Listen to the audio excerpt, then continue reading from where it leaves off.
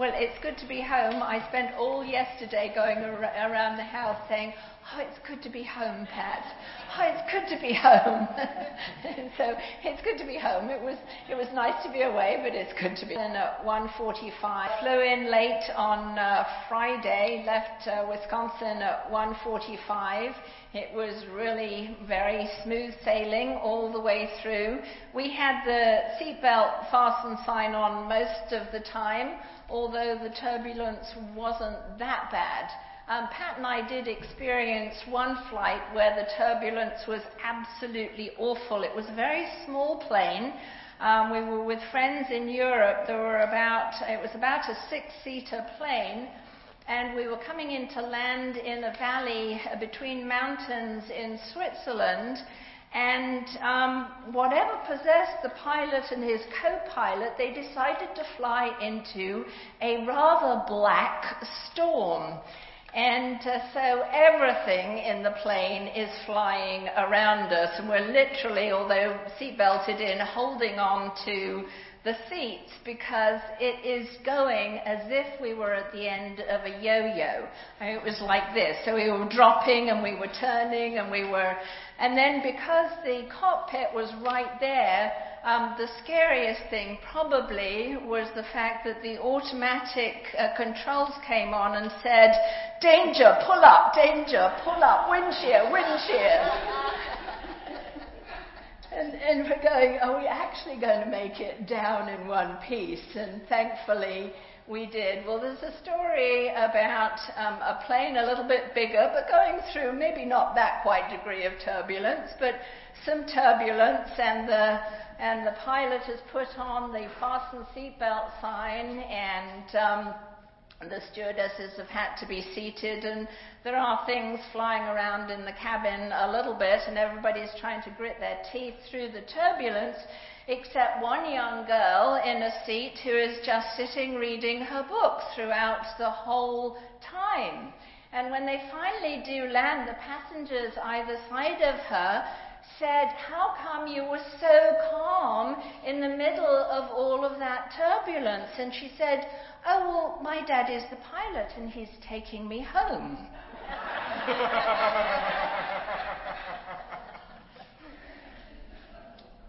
So, do we trust in this journey of life that our Heavenly Daddy is the pilot and he'll see us safely home? Do we have that kind of lived out faith? Do we have that kind of trust? It's the trust that the centurion had for Jesus. He trusted Jesus implicitly.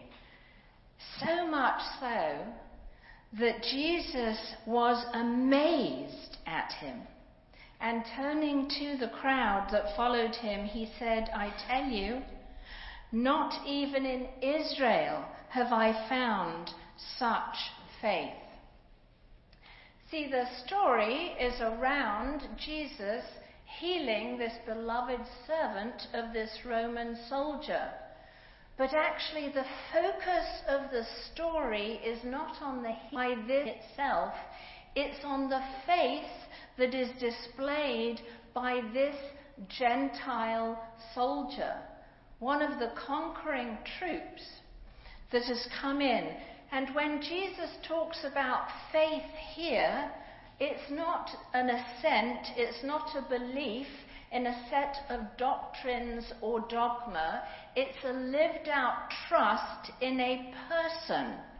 See, this was what was going on actually in Galatia, is that they'd set all of the doctrines in place and had gone back and said, no, actually, it's not just the grace that comes to us through Christ. You've actually got to believe and do all of these things, which is completely, in fact, antithetical to the gospel, and that's what Paul's saying. It's a different gospel. Don't ever believe a different gospel than the one that I preached, which is grace freely given. Trust in a person. Faith in the one who is the sovereign Lord, not an abstract idea. faith in Jesus Christ himself, the kind of faith that the little girl had, trusting that her daddy was the pilot, that he loved her, that he was able, and that he was taking her safely home. It's a lived out trust. So what's the context of this story today? Jesus is returning to Capernaum.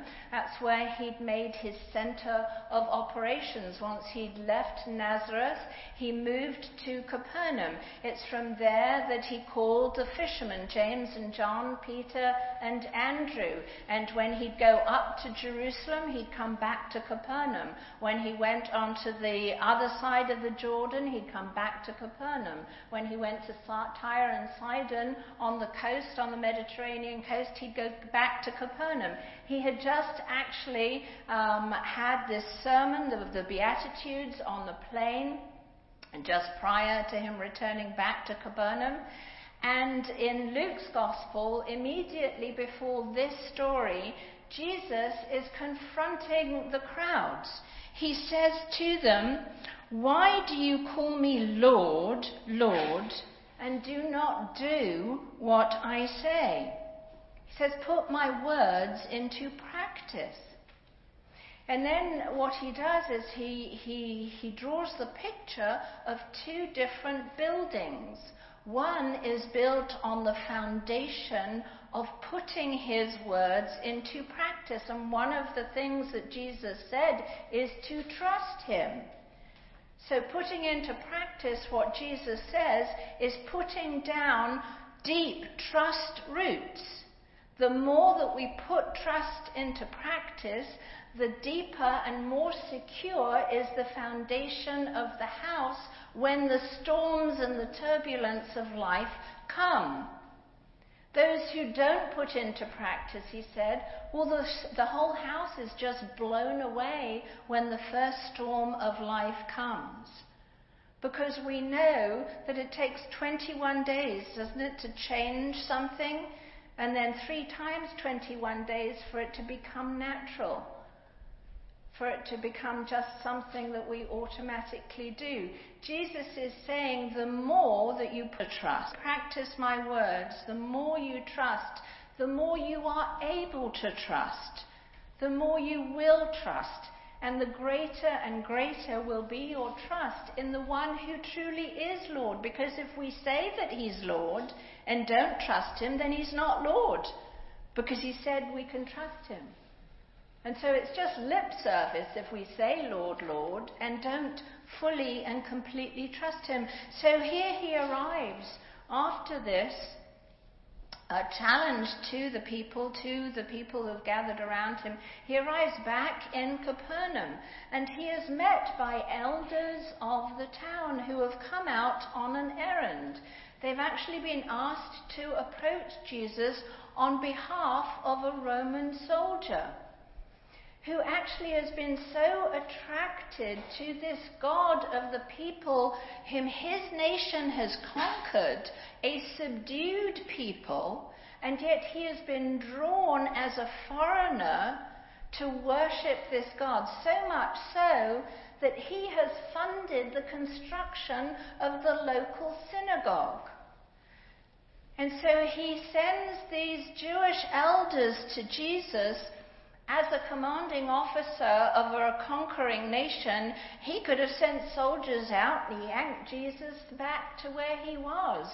But no, in all humility, he acknowledges the lordship of Jesus and sends out elders who are talking about his deeds and his piety and how he loves the nation and loves the God of that nation, to the extent of helping them build the synagogue. And so Jesus is on his way to the centurion's house when another set of messengers come out. This time we hear that they're friends of the centurion, and they come with this message from him: Lord. And if Jesus is Lord, Caesar is not. And from a Roman soldier, that's some statement. Lord, don't trouble yourself, for I do not deserve to have you come under my roof. That is why I did not even consider myself worthy to come to you. But say the word, and my servant will be healed. I think this is the only place in Scripture where Jesus is taken by surprise. He is surprised at his faith. He's just challenged the audience outside of Capernaum, and now coming into Capernaum, a Gentile soldier displays this kind of trust in Jesus, that he truly is therefore Lord, Lord over sickness, Lord over all. The centurion, because he's in charge of 100 soldiers, is used to being able to say to his soldiers, go, and they immediately go, or come, and they immediately come. And those who have been in the military understand those authority structures.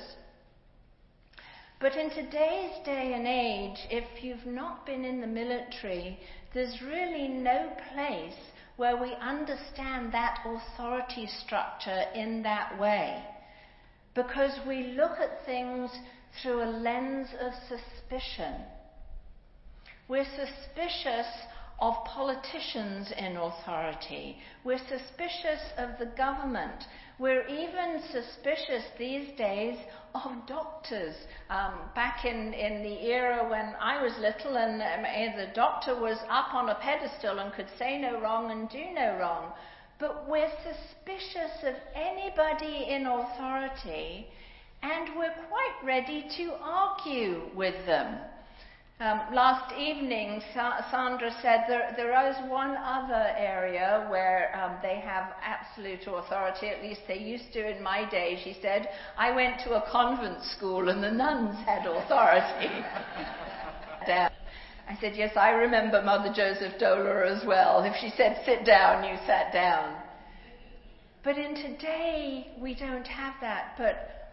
But we can't put that suspicion, that lens of suspicion, onto God, who is ultimate authority. Because if we do so, it's to hear Jesus' challenge to you, O ye of little faith. You see, God is the one who reigns. He is sovereign. He is all-powerful. He is all love. It's what Solomon says in this beautiful prayer over the dedication of the temple in Jerusalem that he has just had built. And he says, there is no God like you in heaven above or on earth beneath, keeping covenant and steadfast love for your servants who walk before you with all their heart. The centurion believed with all his heart that Jesus had power, that he had authority, that if Jesus commanded something be done, it was going to be done, just simply because he commanded it to be so. Jesus is like a commanding officer over sickness. If Jesus says that someone will get well, they will. The little girl believed with all her heart that her daddy would get her home safe. Do we trust that our heavenly daddy will see us through all of the turbulences of life and get us home safe? Because of Jesus' death, resurrection, and ascension, he is the Lord of all the world. He is the Lord of the whole church. And he is the Lord of our individual lives. And whatever turbulence is going on, He will see you safely.